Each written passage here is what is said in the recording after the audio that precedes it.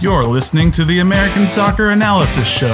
Dude, you're the Tommy McNamara of podcasting. It's great. Thank you. Wait, what? With your hosts, Ian Lamberson. If you say one more bad thing about Mike Grella, I'm going to cut you. And Harrison Crow. Patrick Mullins is what happens when you least expect it.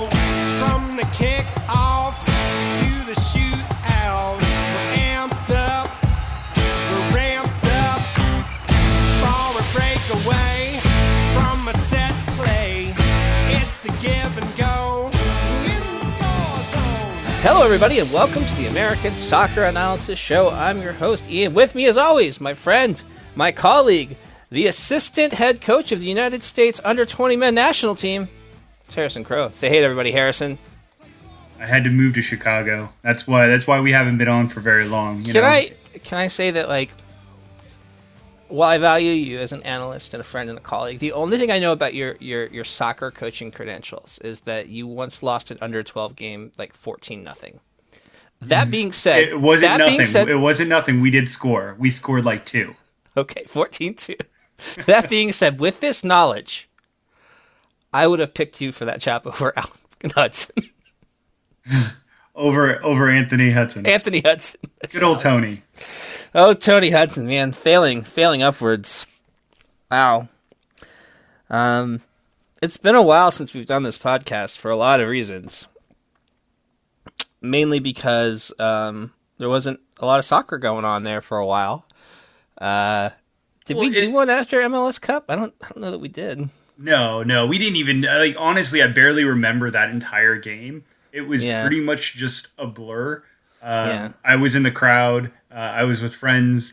I know it was a close game for the first half, and then the second half, I know that the Sounders scored, and, you know, of course I have rooting interest in the game, so it's a little bit hard for me to be impartial. I think both of us, that was kind of the downside of doing a review show of MLS Cup, is that neither of us were really impartial to the circumstance. So I think that it was just better left not to have us try to analyze it, because a lot of things I think we are pretty impartial, and I think we do a good job on this show of trying to review different things. I think I would not think anyone would accuse us of being overly favorable towards the Seattle Sounders. No. But I think on that day and the review of it. Yeah, it was an emotional day. It was fun. And I got to hang out with Harrison that weekend. You know, it was cool. Got to see the lads. So it was a good time. Congratulations to the Seattle Sounders and all our Seattle Sounders fans and friends out there. It was an interesting end to a crazy season that was unexpected, and that is just how MLS works. So we're gonna do it again here in a couple months. Are you ready for MLS to start again, Harrison? To a degree, I am. I just want having regular soccer back on is nice. Just because that's my escapism. That's my comfort food, if you will. Right. That's your security blanket. It kind of is, right? Like, I know on Saturday or Sunday afternoon, I'm going to sit down in my chair. I'm going to do some reading. I'm going to catch up, between a couple games, and that's just going to be my Saturday afternoon. It's going to be relaxing. And Sunday evening, there's going to be a really good game on. And we kind of don't have that. We have a little bit of like international soccer that I kind of pay attention to. It's not the same to me. I like it, but I just don't follow it with the same interest. Because it's over there. Our soccer. That's what I want. It is, sport. And I feel like there's years of things that I'm not privy to. Anytime I talk about something, I feel immediately that I'm wrong because I didn't know 12 years ago this happened. Yeah, and look, I'm not trying. A lot. I know not everybody's like that. Yeah, I had some bad experiences, and that's not to say that everybody's probably like with me. I probably got snipped with you. I do remember one of the first time that we really sat down and talked was, I think, about Jose Mourinho and Berhalter. I think I got snippy at you. Yeah. Yeah. There is a lot of content. It is funny because there's like a lot of subplot to international soccer that we don't really have here in MLS. That's kind of like stuff that kind of happens behind the scenes, just because there's so much more like intrigue in the game and public interest in it. So it's kind of funny. But anyway, that's going on. It's fine. Go Liverpool, I guess. That's all I know. Yeah, that there, and that's the other side that it's a little bit less interesting, right? There, it's pretty much a one. Listen, when you race, when you get used to a team going from last to second in the last 4 weeks of the season, having the championships be a foregone conclusion by January is sort of like, eh. Yeah.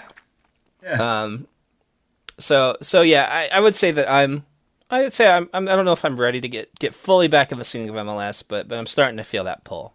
Well, you got a month. You got a month, right? You know who is not ready for MLS to start back up? Like every team. Like every single MLS team. Barring like 3. I don't know if even look, I know I kind of have an idea of what 3 you're referring to, but like, yeah, there's a huge gaping kind of hole. Like we got signing news, and we'll talk about that I'm sure later. But like for the most part, there's nothing so far. I think some general managers have come out and said like, yo, we can't like start signing players right now. Like we don't know what the budget rules are going to be next year. We can't be like putting signing contracts for millions of dollars if we don't know if we're going to be able to do that, in a couple weeks.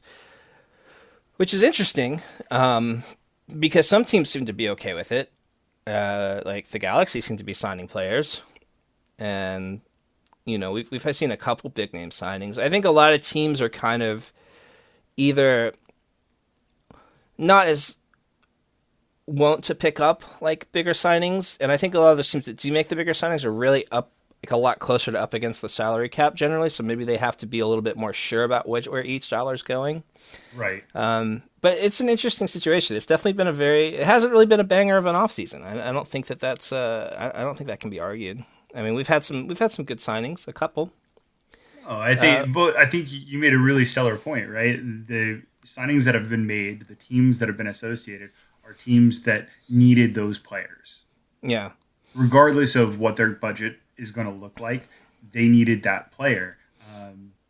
Yeah, they have to kind of play around. Like they were going to have to budget around them anyway. Right. Yeah, or they were kind of like, we're so far under this thing. Like if you've got a DP slot open, you're probably pretty sure that like they're not going to get rid of a DP slot. But I mean, I guess you can't rule it out. But it seems like a thing they wouldn't do. There's not going to be some rule that says, hey, this high-priced player that you just paid for is not going to be allowed on your roster. Your new marketable star is just not allowed in this league anymore, Major League Soccer team. We want domestic youth only. That's the vision we've been chasing for the last decade. Yeah, but it does, like, for teams that maybe like to, instead of spending on a DP, might like to pick up a couple of TAM players in that slot. It does make things a little bit more confusing for them. So I understand. That being said, I'm bored and I'm tired of it, and I need to start seeing these rosters come to fruition because I'm starting to get nervous about some of these teams out there. There are a couple teams that definitely have, I don't want to say some definite advantages ahead, but they're in good position depending on which way the CBA, and almost regardless of which way the CBA lands, that they're going to be able to move forward in a pretty tenacious way on 2020, right? Mm-hmm.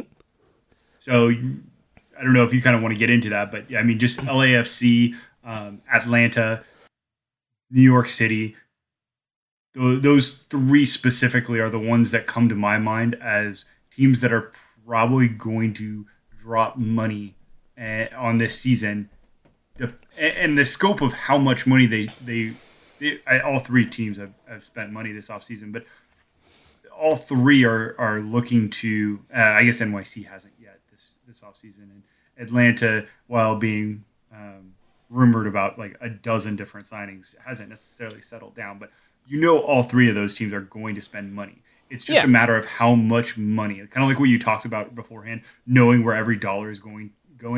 That's what they're waiting for. And even LAFC is already kind of basically replaced Lee Wen, right?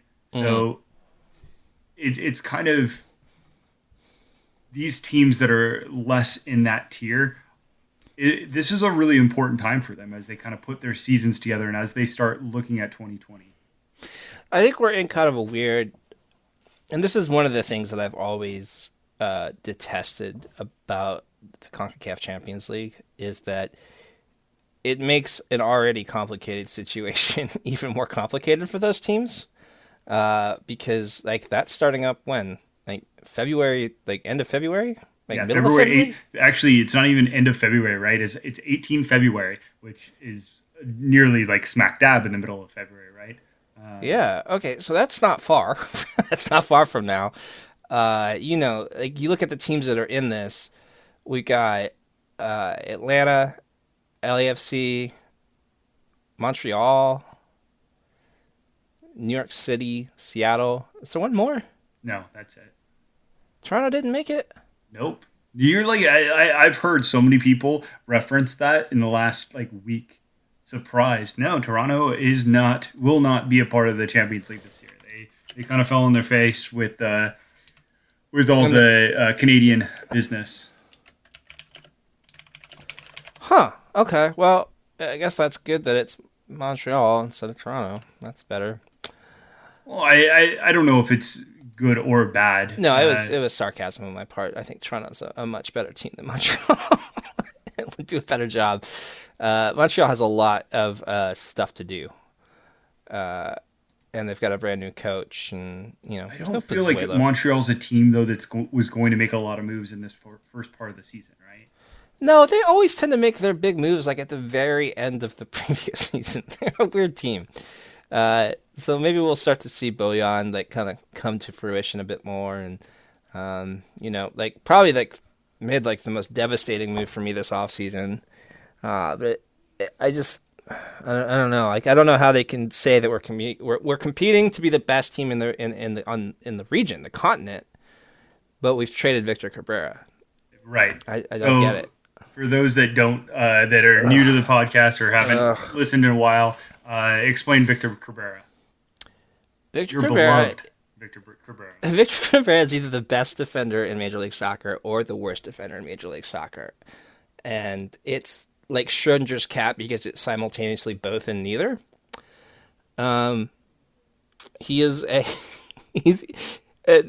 Jokes aside, he's a very fascinating defender to look at from an analyst point of view because when we look at his numbers, they're like incredible. They're eye-popping because he's just such an active defender. He's an aggressive defender. He's an event-oriented defender. Like his defensive actions are just like through the roof. And so if you just looked at his stats, you would think like this is the best defender in the world. But if you actually watch him play, you're like, why is he so bad at this game? But he has been traded. He's been traded to Houston. Actually, I'm okay with this deep down. I think he will get to play at Houston, and I think that's going to be it's a really interesting experiment for me now. Like I'm really curious to see if we take Victor Cabrera out of the Montreal lab and put him in a different lab to see like what happens. So that's kind of cool. I always wanted it to work out for him at Montreal, but I think it's time to move on. Well, see, and I'm excited for this trade for the opposite reason, right? Like you're losing Victor Cabrera, but I feel like Romo Quioto has kind of been on the misfit toys. He really didn't fit into what Houston was trying to build. I don't think he was vibing with that locker room. He goes to Thierry Henry, who is going to expect an extreme amount of dedication for his players, and I'm kind of excited to see what somebody that maybe had a little bit of disciplinary problems goes to someone like Henry they both have some similar backgrounds. Obviously, Quioto's nowhere near the quality that Henry ever was, but they have similar backgrounds in how they both approach the game, and I feel like that Henry could be. I said Henry. Oh my goodness, Henry could be somebody that just positively pushes Quioto to be that next level that what he could be, because in 2017 he came out and he was so very good. Mm-hmm. Was it 17 or 18? I'm questioning myself, but his first initial year into MLS, he was extremely interesting. I think even at the start of last year he was good too, if I recall.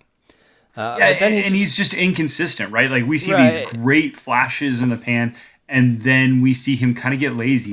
He kind of goes to these long looping crosses, and He doesn't necessarily play both sides of the ball and get back on defense. And so there's some detractors there. He breaks some local or international laws. Well, that's an entirely different subject. So that's fine. But that's an interesting trade. I think Houston's had one of the more fascinating off seasons thus far. They are certainly someone I'm really interested in with a new coach. We finally get to see Tab step up and put his money where his mouth is. I don't know if he ever really was like trash talking anybody, but I always feel like Tab's been on the fringes of these kind of head coach conversations. So I'm very interested now that someone's taken the bite, and we'll get to see what this guy has.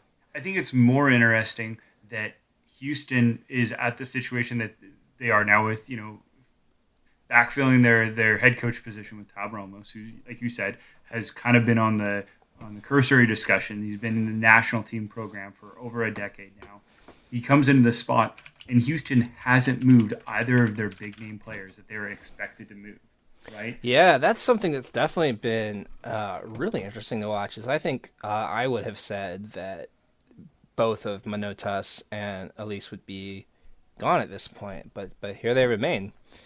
Now you've added Victor Cabrera, difference maker, for better or worse. Darwin Quintero. I think Zarek Valentin. They pick him up. They did. They picked up Valentin. And you've still got Elise. You've still got Manotas. You've got Christian Ramirez, who was really actually pretty good for them down the stretch last year. I know that was a last year thing, but full off season, preseason, whatever with him. Memo Rodriguez. Yeah, like this team's looking interesting to me. I think that they still have some of the same issues that they have had in the past. Like that defense does not fill me with a lot of hope. They're completely void of a keeper presently. Right, they have literally zero keepers at the moment. I think that's true. Yes, they have two, but both of them come from like second division somewheres. Like one's a second division USL guy, and the other one's from some other international league that no one's ever heard of. I think that is just. I think they're pulling the trigger on that Marco Moric guy. So we'll see. We'll definitely see, right? It's cool. I do think that they are always one of my favorite teams to just kind of like spy on throughout the year, because they're capable of being a very, very focused team at times, and we've seen them do great things at times. But there always just seems to be something kind of off about them, and I wonder if maybe Tab Ramos, and I feel like that's a really different direction entirely. I get the feeling this might be like a kind of a clean slate for them in a way. No, I think you kind of nailed it. Their biggest issue has been the last 15 minutes of the game. I think that they've done a really good job in the majority of their game. And playing on the road. Yeah, And the first 90, even on the road, the last 15 minutes of home games have been really good. And the first 90 minutes of away games has been their issue. That's not entirely fair. Okay.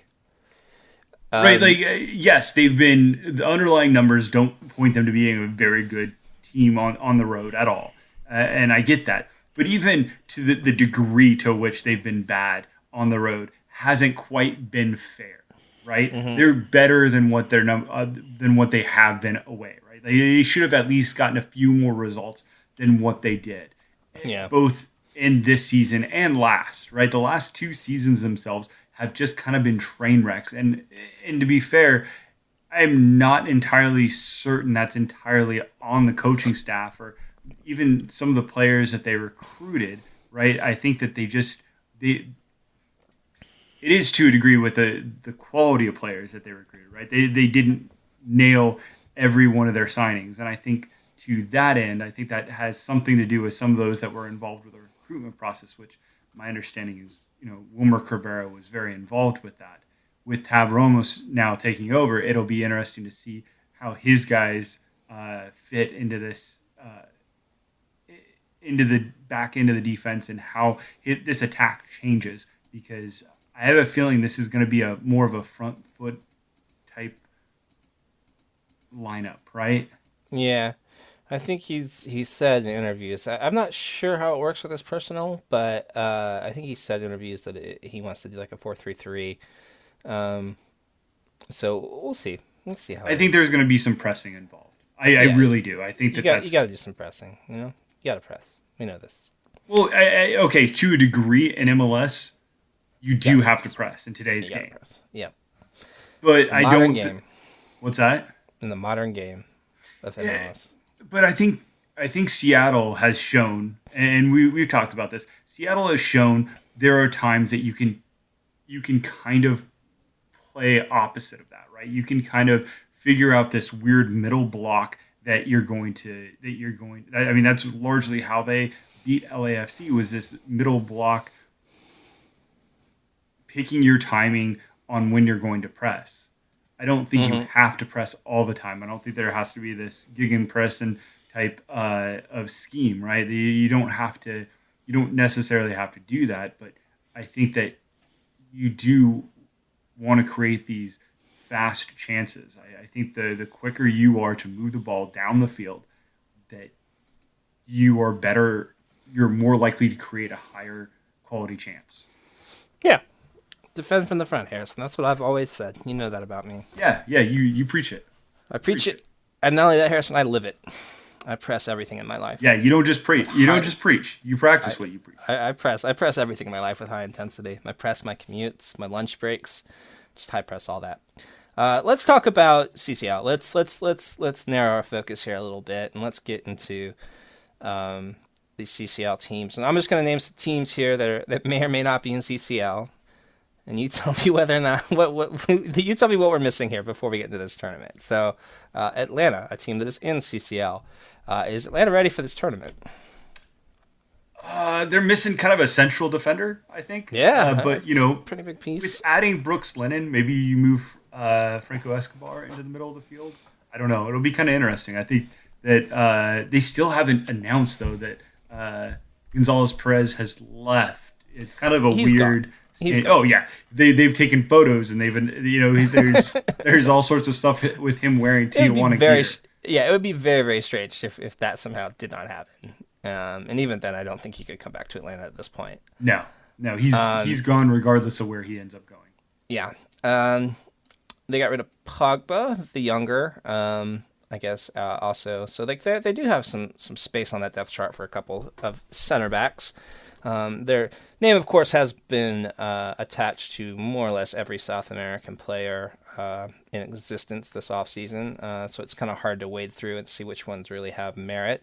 I think that we'd also be kind of remiss if we didn't mention that Darlington Nagbe is also in Columbus now, which is going to be a huge thing for them as they try to replace it. He was kind of a really good fit once they kind of figured out what they wanted to do as an entire team instead of trying to do what Frank de Boer wanted to do and then do what Atlanta players wanted to do. They kind of finally found this happy medium. And Darlington Nagbe seemed like he was very crucial to that medium. And so it'll be interesting. He is the best midfielder in the league, and a lot of people don't recognize that because they can't appreciate his subtle skill set as well as I can, an informed and intelligent soccer watcher who is smarter than you. He's so the best that the teams just trade him a lot. So that's cool. I think Caleb Porter is obviously just that he's always been, Caleb Porter's muse. So that makes sense to me. That works. And I don't think that he is like, I think you'll find that a good central midfield signing will replace him and they'll be fine. Probably someone from South America as is their trend. Well, it'll be interesting to see. I'm sure Emerson Hyndman can step into that. Yeah, Emerson Hyndman I think was really good for them too. I think that's a good point. If you look at kind of their overall roster moves this year, like we're still waiting on some things. Depending on what you think is going to happen with Julian Gressel, they're arguably a worse team than they were at the close of 2019 still.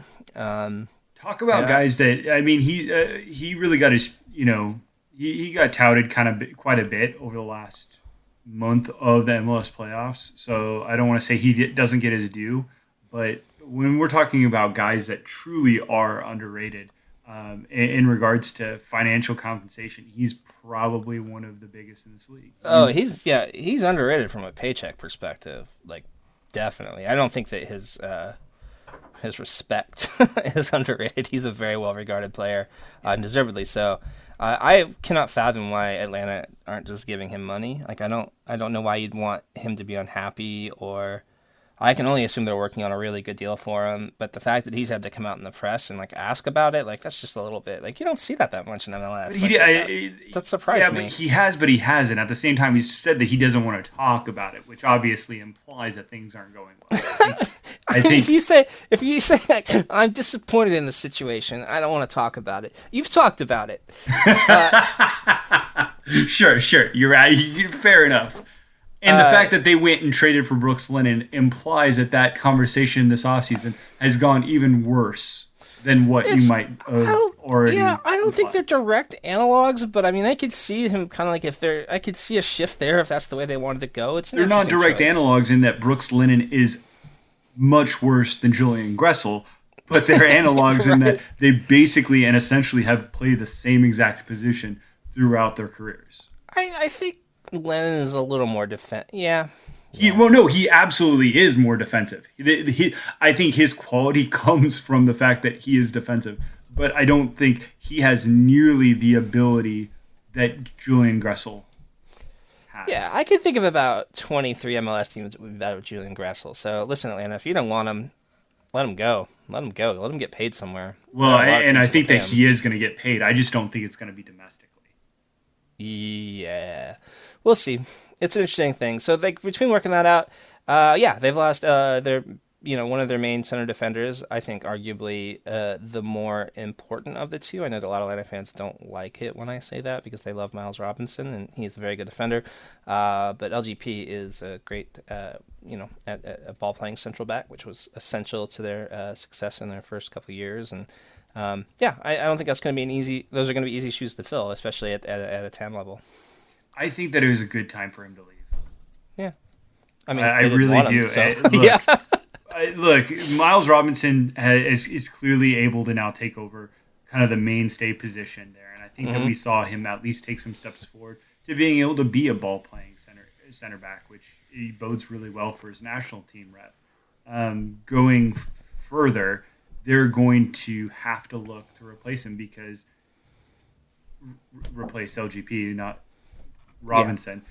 They're going to have to look to replace OGP now because if they don't, they're going to be moving Robinson in the next 18 to 24 months. I mean, can you honestly expect him sign a second contract with them? I don't know. I don't see that happening. Yeah. I really don't. I see them using the leverage that they have while it's there, and I think Robinson will have international interest by the time that his contract starts coming to a close. Let's talk about LAFC. The last year's regular season champs ultimately fell short in the playoffs. Disappointing end to their record-breaking season, but such as it is how it goes. Really, pretty much almost untouched in a lot of ways. Harvey and Beitashour were guys that put in minutes last year that are gone. Lee Nguyen was someone that was kind of a bench option, spot starter here and there. I would say still an important part of that team. He's gone on the expansion draft. Thus far, haven't really done a lot. They brought in Francisco Janela, who's a young midfielder. But what about those wingbacks? Are they set there, or do they still have some shopping to do? They have some shopping to probably do, and I say probably in that they've been really good about signing some young players, and they have a host of young players kind of ready to step into those roles, right? They've already replaced Lee Nguyen with a young Uruguayan center midfielder that they signed, as well as they already had a left back that they had signed late last season to kind of step into that role. They've kind of already backfilled those positions. Not only that, but they also have young players kind of ready to step into their spots whenever there's a man goes down. I mean, last year was a great example in that you had Jordan Harvey kind of on the outs and just kind of at the point to where he obviously wasn't making the plays that Bob Bradley wanted, and so you had Tristan Blackmon, 23-year-old Tristan Blackmon in his second year. You can kind of just point to a whole host of various scenarios over the course of Bob Bradley. This is what he's done. He's developed some really interesting pieces. I mean, you have Josh Perez, who's at 21, ready to start, I think, take some serious minutes. He was really good in spots for Phoenix Rising. And, I think that you have a lot of different players up and down this roster that are going to push the rest of this roster. Yeah. Right? Guys like, El Munir is still there, I believe. Or did he go? No, El Munir is still there, yeah. Yeah. He's on that left. I expect what guy I'll be watching a lot this year is, it's the guy we saw towards the end of last year that I saw like a lot of things to like about Brian Rodriguez. I think he's going to be a very, very good player for them this season. It's not sure exactly where he's going to fit in with everybody back, or I guess we'll see. I don't know like what's going on with Diamande right now. Like I'm not sure like if they're still kind of. Diamande seems like he's someone that's going to stick around at least in the short term, but then you have to wonder about Diego Rossi, right? Like he was supposed to be gone. This was supposed to be his time, so you kind of have to wonder what teams are going to do. Is he going to stick around? How is Ryan Hernandez going to? It's one of the weird things about how the way that the league is scheduled, that like as MLS's window ends to buy players is when all the teams in Europe and around the world start trying to poach their players. So it's kind of like, well, now they can't do anything about it, and like it's just a weird thing. But yeah, they're smart. They've got such a good front office, and like they're obviously planning ahead, and I'm sure they're going to be on top of all that. But I'd say of all the teams I'm looking at right now that are heading into the CONCACAF Champions League, they're the most prepared. That's obviously everything can change in a month. There's still a lot of time, and obviously none of these rosters are complete pictures yet, but they're the closest, I think, to that. We've talked some about Montreal. I think that there's some stuff to do there. I don't think we need to get too much more in depth on Montreal again, but certainly, a team that I think is not going to be expected to make a lot of waves in this particular competition. I don't think that's unfair. Is that unfair? They've done it before. They made the final one time. Yeah. I'm not sure whether that's fair or unfair. I kind of come down in the middle. On one side, they're a team that has a lot of work to do. On the other side, they do have some really good players, right? There's some really good young players. Yeah, they do. I really enjoy watching Montreal. I don't mean it to be any sort of indictment of Montreal as like a whole organization. Just that, like, I think it might be too soon to look at this team and think this is a team that's a CONCACAF Champions League challenger. This is probably should be a larger conversation about how we're rewarding certain the Canadian teams in MLS and their access to the CONCACAF. CONCACAF like, Champions. It should be Toronto. It should be because, and I don't know necessarily. Yeah, because I mean you got to look at where they're at. MLS Cup. They should obviously have earned their way to some. Let me back up because I don't even know. Here's the thing. I don't really think Seattle or Toronto should necessarily have gotten CCL bids here. I don't think CCL should be awarded to a team based off of your late Cup push. I mean, I think that I would say yes. I'd agree with you, except that, who else would you put there? Okay, that's probably fair to some degree. Like having having one specific maybe tied to the Cup. But what sucks is Montreal, Vancouver, Toronto. Their entire access to this is through one 6-week tournament. Yeah, it's a weird scene. I don't love it. No, I don't either. And I think that, especially in this situation, Montreal is done kind of dirty. Right? They're going to go to this tournament, and it's good for them. They're going to probably get some brand exposure and stuff, and it's going to be a good workup to their regular season. But I shouldn't even say they're done dirty, because the tournament itself is kind of lessened by a team really not taking it seriously. And I don't think they have the tools to really. Again, I don't think it's necessarily fair to say they're just it's gonna be a wash. But I mean, it's similar to like when Colorado took over, like Anthony Hudson took over and was like, we're gonna give it our best shot. Wink. Right. It didn't work. Wink. Now, wait. I wonder what that guy's up to now. Anyway, so like, yeah, it's weird, but I will say that also, like, for most teams that are in this tournament, like it kneecaps them for a couple months. Like, it's rough, and like, I don't know that Montreal really would want to be in this situation. I mean, I'm sure they'd say so. That's true too. Yeah, I'm sure if you ask Henri, I'm sure of course, we want to compete. And I know that's the right line. I'm sure deep down they'd be like, man, we got a new coach, we got a lot of young players. I just wish we could just kind of like ease into this season a little bit more and not just get like, just get our asses kicked like right away. I don't mean necessarily in results wise, but just it's hard on the players. Like, it's a lot of travel. It's like some weird field conditions. It's just a weird situation for these guys. Well, and you got to think that NYC is kind of in the same boat. I mean, obviously they have a much more structured roster, and there's less fluidity. You already kind of know what their starting 11's probably going to be, right? Mm-hmm. They lost their left back, but aside from Ben Sweat, like Ronald Monterita is probably going to have that spot. So yeah, it's fine. That was Ronny Delia has to kind of figure out what he's going to do at this point in time. And it kind of sucks that his first foray into this team, with about a month and a half to kind of prepare for it, is this tournament. It's an insane tournament that tends to make no sense, yes. But let's talk about NYCFC. New coach, but basically another team that's pretty much more or less ready to go, I think. They got pretty much their basic lineup back.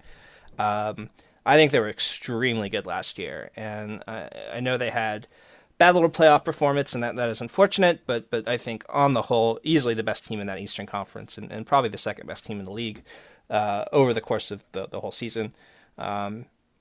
Yeah, I think they're going to be fine, depending on what's going to happen with Ronny Deila. I know a lot of people are very down on this coach appointment, and I think that they're down on a guy that does half-dressed push-ups when his team wins. Yeah, that's stupid to me. Like, that's exactly the guy you want to coach your team. That is exactly who you want coaching your team. Yeah. Yeah, Bob Bradley, are you really that good? When was the last time you ripped off all your clothes and did push-ups after winning? Bob Bradley. Faker. And I think it's interesting. I think that everyone had just kind of mentally prepared themselves for Giovanni Van Bronckhorst, and he certainly has a certain reputation to his name.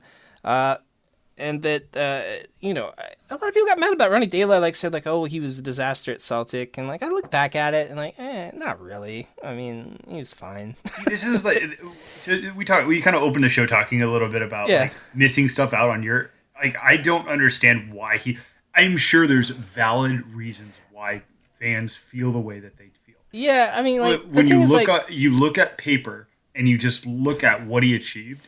Yeah, it's that's pretty good. Anywhere else, he won 65% of his games.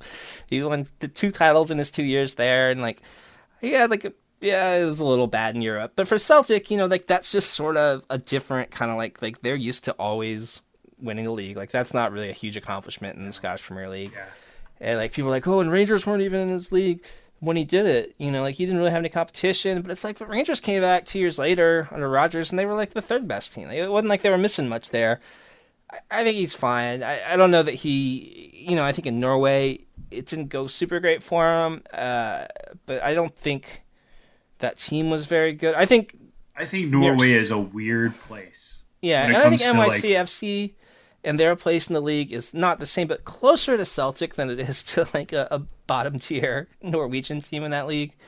So we'll see. I don't know. I'm excited to see the man take off his clothes and do push-ups. I'm not gonna lie. I want him to bring that crazy energy, and I think that this could be a big year for NYCFC, and I think that they are a team that is well stocked for this particular tournament. So I would NYCFC fans probably don't need to be too concerned about their roster at this moment. Not though I would be surprised if there weren't a couple of additions. I feel very Atlanta towards them right now. Like last year, remember how Atlanta was really stocked and kind of ready to go for this tournament, but they're adding Frank de Boer, and that just kind of seemed to really cause some issues. I feel like that's really. I feel very much like that could potentially be where they're at. Yeah, it could be. I think the first half of NYC. I think people need to be patient with NYC, and I think that anybody that writes them off before August, it needs to reevaluate themselves. Yeah, no, that's totally fair to me. All right, our last CCL team is our MLS champions, according to the laws of tournaments, the Seattle Sounders. This team is not ready to go to CCL at all. Yes and no, right? Like you still got Ladero, you still got Jordan Morris and Rui Diaz. Their attack is more or less set. Like that was never going to change. Victor Rodriguez is gone, but Victor Rodriguez not being there was kind of what they dealt with about half the time anyway. So like that's not a huge transition for them to make. Right, Jovan Jones will slide out to the left. Jones will be there, or Roldan will be out wide, depending on signings. But the defense is, boy, they got some work to do back there. They have one center back on their roster right now. Well, I mean, Svensson could be a second. Yeah, I was gonna say I'll get into that. Maybe if you call Svensson that, but I don't think that's what Svensson wants to play. I don't think that's where they want to play Svensson. No. I think if that were like a good thing, you would have seen that happen last year when they were really struggling back there. Right. But they've got Arriaga, who is a really interesting defender. He's someone I really like. Very aggressive. I think, he had kind of a bumpy start, but really I saw nothing but improvement towards the end of last season. I think he'll be good this year. But Roman Torres is off to Miami. Kim Keehee may be coming back. Like, that's still up in the air. That's really weird, right? I would think that they would have settled that by now if that was going to happen, but maybe they're waiting on CBA stuff. I know that he's a TAM guy, so it could be like, I don't know. But Keehee, there are rumors. We're going to talk about it in a second about TAM, so that's important to think about. Yeah, so Keehee, I think, was a guy that was good. I don't think he was at his best with Arriaga. I don't know, that partnership never like fully gelled, except for, of course, like in the last time they played together was against LAFC when they probably put together the Seattle's best defensive performance of that year. So that's something that, that's some optimism there for fans. But other than that, like, they've got nothing. Like, they're at that point, you're going into like the Tacoma Defiance, and you're looking at guys like Atencio or Rogers. I think that you want to see like you need to see signings here. I wouldn't be surprised to see Sam Rogers sooner rather than later. Seattle could make 3 center back signings this offseason, and it wouldn't be weird. Like, they need to fill out their depth chart there. I think it's going to need to be closer to 4 for me. No, and I'm very serious. Like, they have a huge just dearth of central defenders. They do. They have one. Yeah, they have exactly one, and they start a tournament in almost a month. Yeah, and you need to have at least 2 generally in your lineup just to start with. Yeah, I mean, you don't play a lot of one center back formations. Now, maybe Schmetzer is truly going to revolutionize soccer, and it's just going to be 6 wingbacks back there and Jordan Morris. We'll see. I doubt it, but it's possible. But even on their wingback situation, I mean, like, that's not really like stocked well either. Like, Smith is gone. Is Jovan Jones still a left back? I don't know. Like, when he moved back there in MLS Cup final, it seemed to be good. Nuhu is a interesting player. I know people love him. He frustrates me. He really needs to like improve his consistency and like his ability with the ball. I think to be like to hold on that role and be a very good contributor. Very good defender though. Outright, you've got Kelvin Leerdam, but behind him, like nothing except for Roldan. So there's just Jordi a lot Delem Come on. Yeah, I forgot you could stick Glenn back there. So as good as they are set up in forward, and I think they're set up great there. Diaz is good. Bruin's good. You got Morris that can play up top. Out wide, even in the wings, you've got options there. Central midfielder seems to be a place they're looking. We've seen a lot of players rumored there. But that backline needs a whole lot of work, and they don't have a lot of time to do it. So, and this is not something like your defense isn't ideally like something that you're going to be putting together at the last minute. Like that needs time to like work together and kind of gel and consolidate. So, it could be a rough start for Seattle. I could see that happening. Honestly, I think it will be. I think the first half is going to be a rough one, and I know the narrative around Seattle about the Sounders in their opening start, and that was the whole reason why it was so important for them to get off to this massive good start last year. But look, it's not how you start, it's how you end. And yeah, you start the way you intend to go, but that's not always feasible. And I don't think in this situation, given the circumstances, it should be expected, right? There should be some understanding that things are going to take a little bit of time. They're probably going to have a rough couple of first games where runners get lost and goals happen when they shouldn't, and you just kind of have to shrug your shoulders and say, well, they're going to get better. Yeah. So overall, I think that we're not super prepared for CCL on the whole, but LAFC and NYC seem to be in good shape. Montreal, you know what? It's all, whatever you do is just a bonus for us at this point. And Atlanta, Seattle need to get out their checkbooks, and pretty soon. So that's our take on that. Let's talk about, what time do we have here? Not a lot of time. Do you want to talk about TAM or USL? Let's talk about TAM. Let's skip ahead. Let's talk about TAM. We'll cover a couple of these things. All right, you've written on my rundown here. Is TAM a bad spending incentive mechanism? I'll let you take this question first. What do you mean? Well, so first off, Eric Miller went on Sirius XM radio the other day and talked about how players don't like it, and that's players with a capital P. So, he's representing the MLS Players Association. So he's speaking as a league. He says, the front offices dislike it, and he says fans dislike it. And I think that's probably pretty fair. There's been a lot of things that are just kind of been joked about in general, and I think it's really hard to. There's a complete lack of transparency when it comes to it, but even more so, there's an issue with how TAM influences spending, because who gets TAM is it's supposed to be older players that are frequently coming out of their second or maybe their first or second contracts, so that basically teams can keep those players around longer. I think that's what it started as. That's where, I think that's where the intentional mechanism. That was the idea.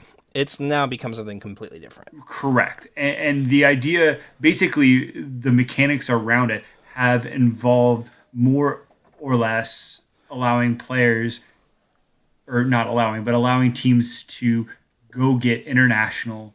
I guess I want to say the middle class European player. Yes.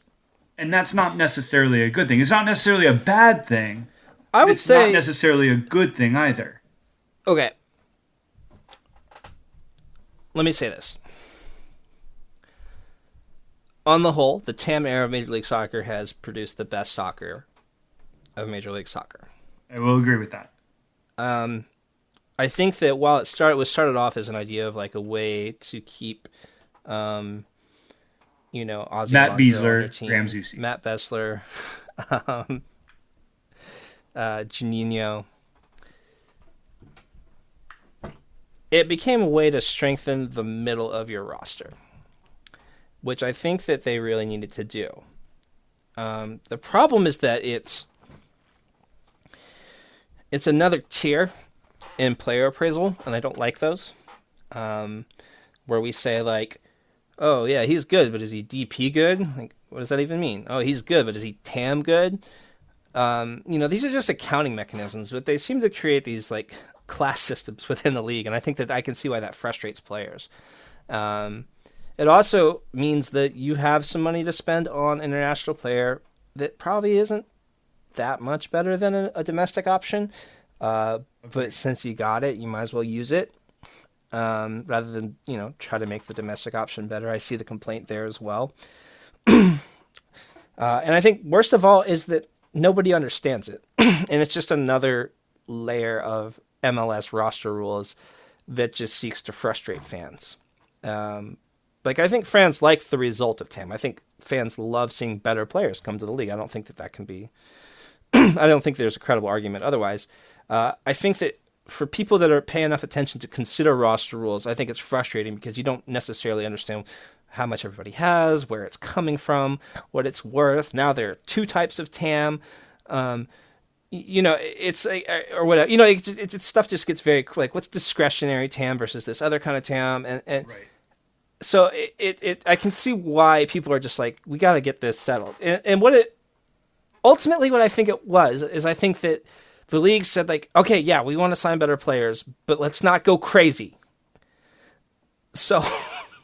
Well, they put this but little instead, bit of like... it's been exactly what you said. Players or teams have leaned on players that are coming from places in the world that are supposedly better, right? And I use air quotes there. You can't see me doing the supposedly, but I heard the air quotes in your voice. Yeah, exactly. I feel like I yeah, you got it across. But here's the problem with that is there's so much that is really hard to determine when you're importing talent into a league. There's so much more. It's not simply, are they good enough? Are they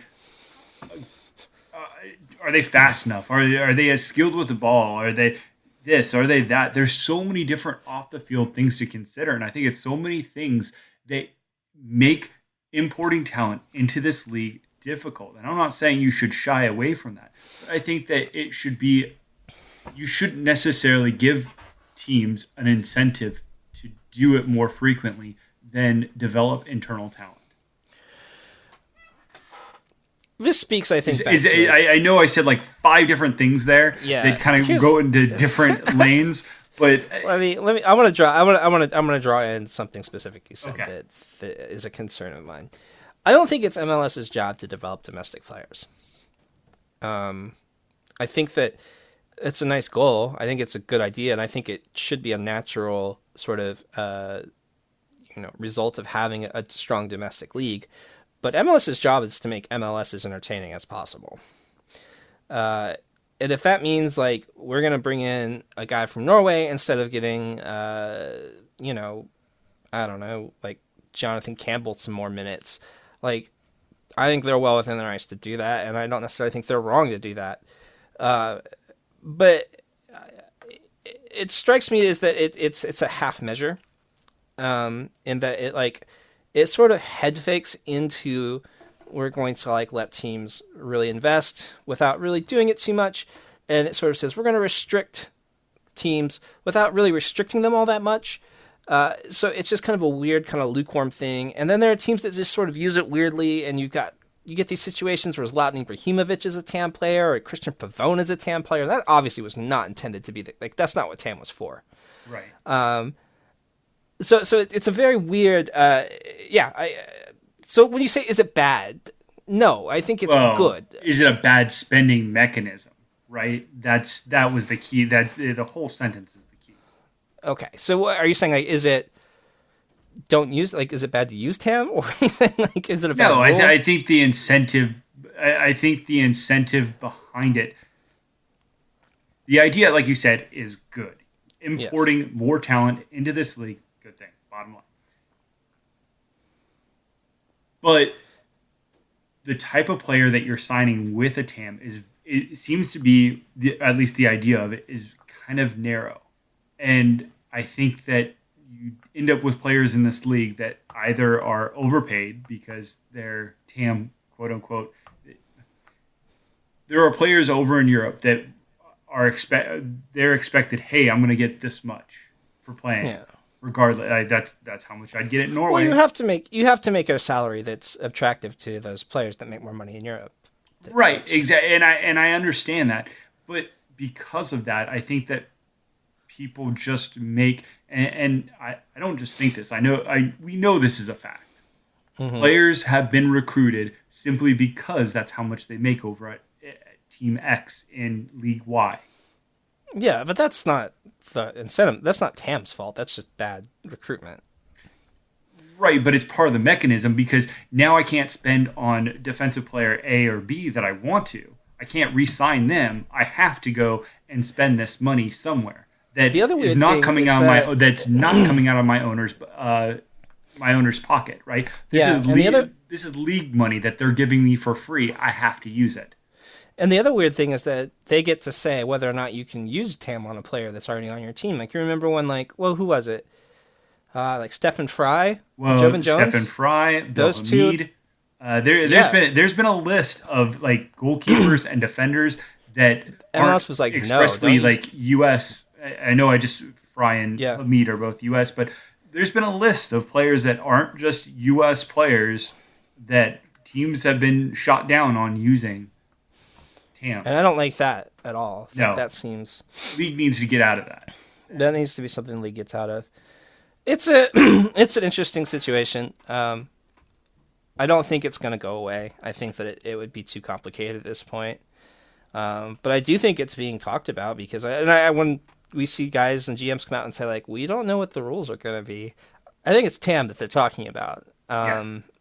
Because that's really the one thing that could change in a significant enough way to have an effect on your signings. So they need to figure it out quickly. Whatever they're going to do with it is fine.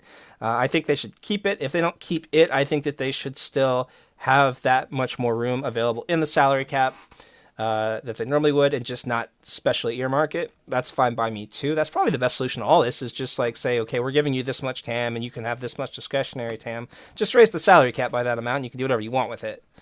That solves the problem, doesn't it? Real fast, going back to domestic players, I agree MLS should not be responsible for developing the domestic player. However, I do think that it's within the respective organization's best interest to develop players. Around. Absolutely. Agreed. So organically, I totally agree with you. But when you have someone that says, hey, I will give you $1 million if you go and sign this player, or B, you can sign this player for $100,000 out of your own pocket. Which are you going to?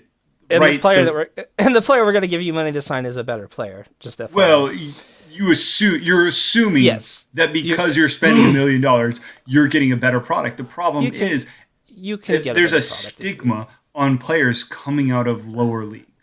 In America. You can get a better product for $1 million if you spend it well.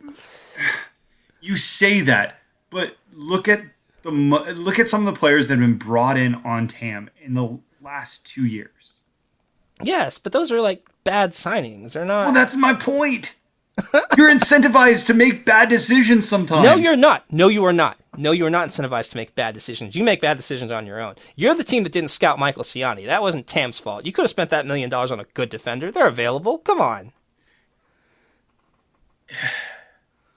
The question is whether or not the league's going to allow you to sign that good player defensively, right? So not only do you have to prove to your coach, to your coaching staff during the recruitment process, that this is the player that's right for you, that's right for the league. Now you have to go to the league and you have to champion this player and say, this is why this player will be better. And right now, the league doesn't care about defensive players. They've shown they don't care about signing defensive players. I am really, honestly, a little worried about MLS in 2020 with the dilution of the defensive pool. It's going to get worse. Yeah, it's not. I mean, there's some interest. I will say there's some interesting signings. Orlando has, signed a couple Brazilians that. Yeah, there's some interesting quality that could be injected in the league, but legitimately, there is some concerns that defense itself has been has taken a serious back seat by MLS in lieu of, hey, this guy scored the bucket of goals in Switzerland. Yeah. Or the Netherlands.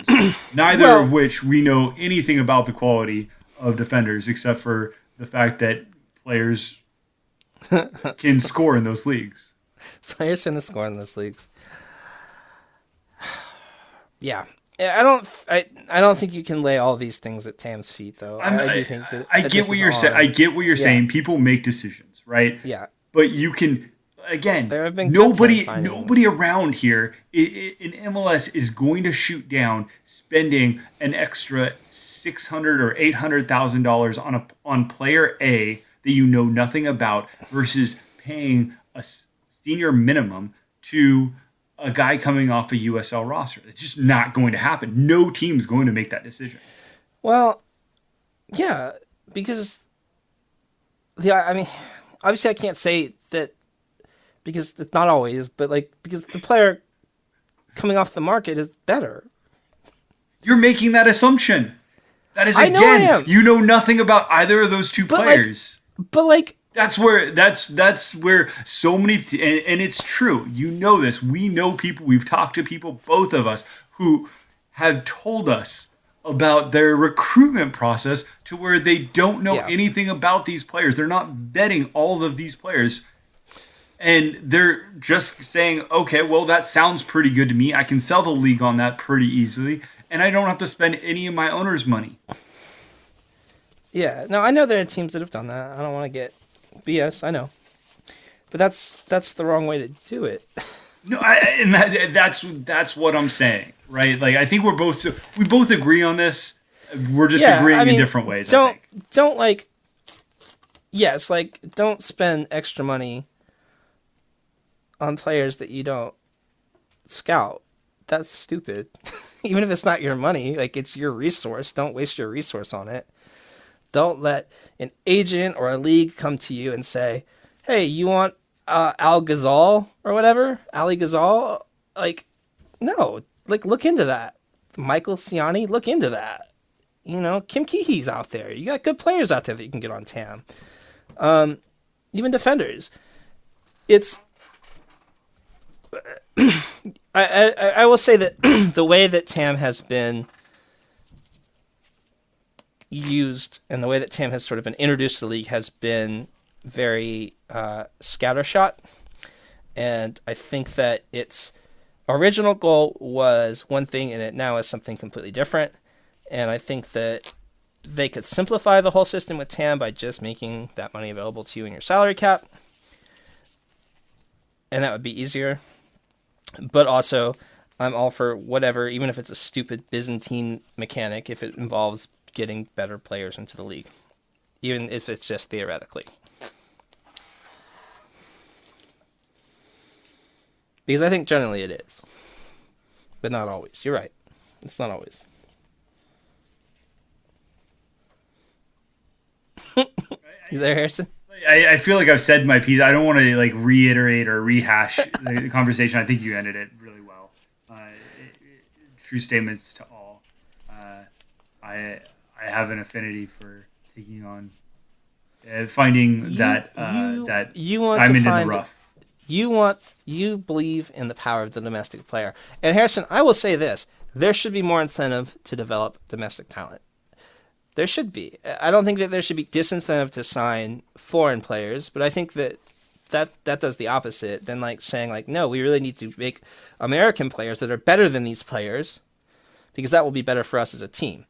Or Canadian players, whatever. You know what I mean? Well, it's funny because I had this conversation with Brenton, about an hour ago on Twitter, and there are some really fair critiques when it comes to, how do you put other teams at a competitive disadvantage by not incentivizing the fact that they want to sign, middle-aged or older players?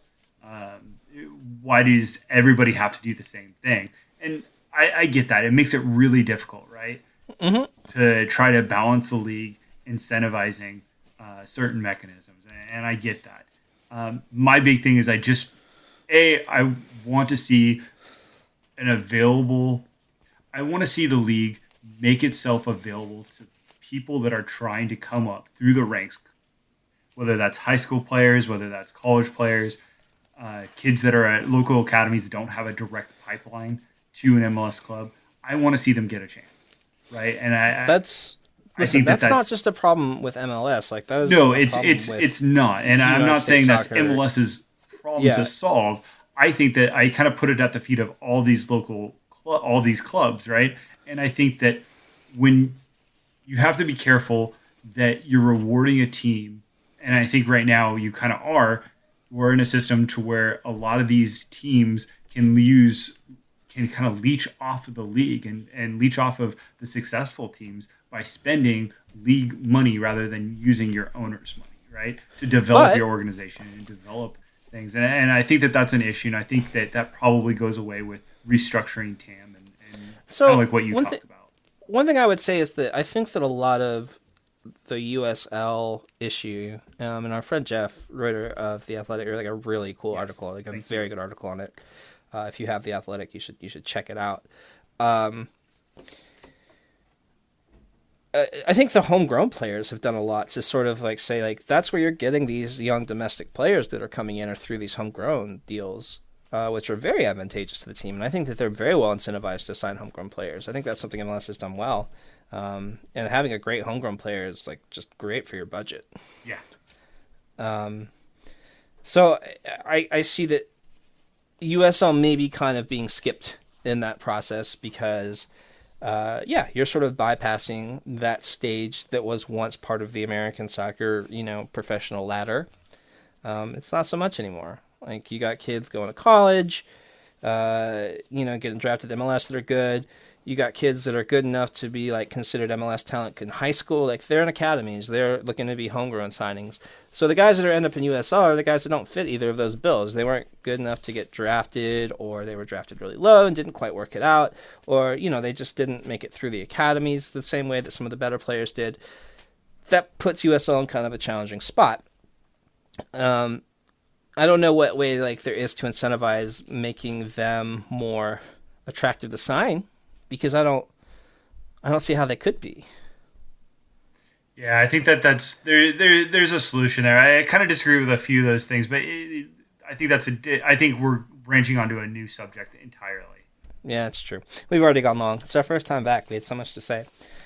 We'll pick it up next time. Maybe we'll do a more USL in-depth discussion on USL. I do have some more thoughts on that, and I think you do too. But cool. We're back. As far 2020, as baby. 2020, baby. As far as the schedule goes, we're not going to be weekly, probably until the season starts again, just because there's not a lot happening yet. We're still kind of waiting. But we'll check in. It will be a lot quicker this time than it was last time. Certainly we'll check in as more signings are finalized, as we get closer to CONCACAF Champions League, and as there's more to discuss with the CBA and things like that. But sorry we were gone so long. I hope you guys enjoyed your break from listening to us. Thank you for coming back. We really appreciate you. Thank you to my friend, my colleague, Harrison Crow. You can find him on Twitter at Harrison_Crow. You can find me on Twitter at a handle for Ian. Visit our website. That's www.americansocceranalysis.com. There actually is content going up, even though we're in the off season right now. You can go check out off-season outlooks of all MLS teams that were published a couple weeks ago. So some of them are probably a little bit out of date. Sorry, Redditors, that they're not all living documents, but that's just not how it's going to work. And you can follow American Soccer Analysis on Twitter. That handle is at AnalysisEvolved. That's it.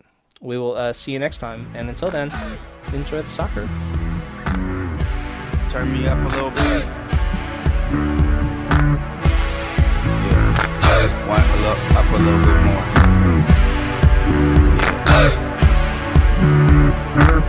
We've made our lives so complicated. We search for simplicity of fingertips.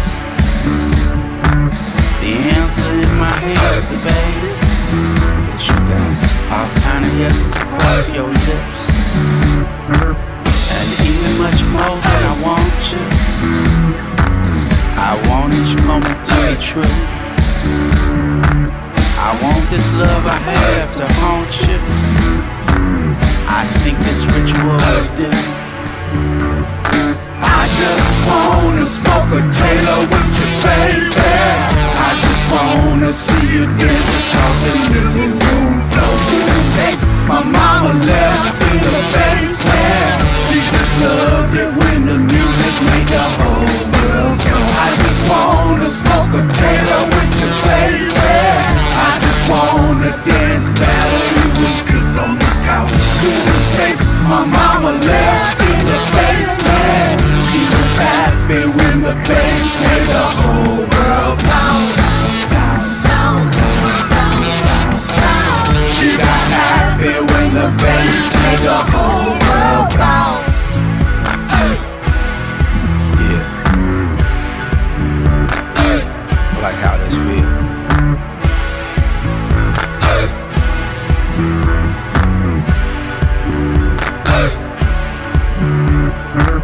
Mistook your mouth for the ocean.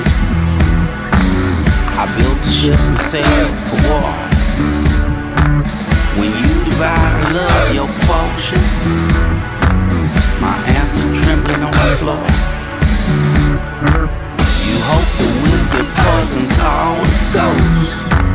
I drank to bring my back to life. Come into me through my invisible door. Is my agenda for the night. I just wanna smoke a Taylor with you, baby.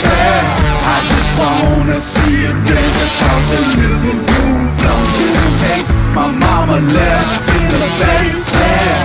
She just loved it when the music made the whole world go. I just wanna smoke a Taylor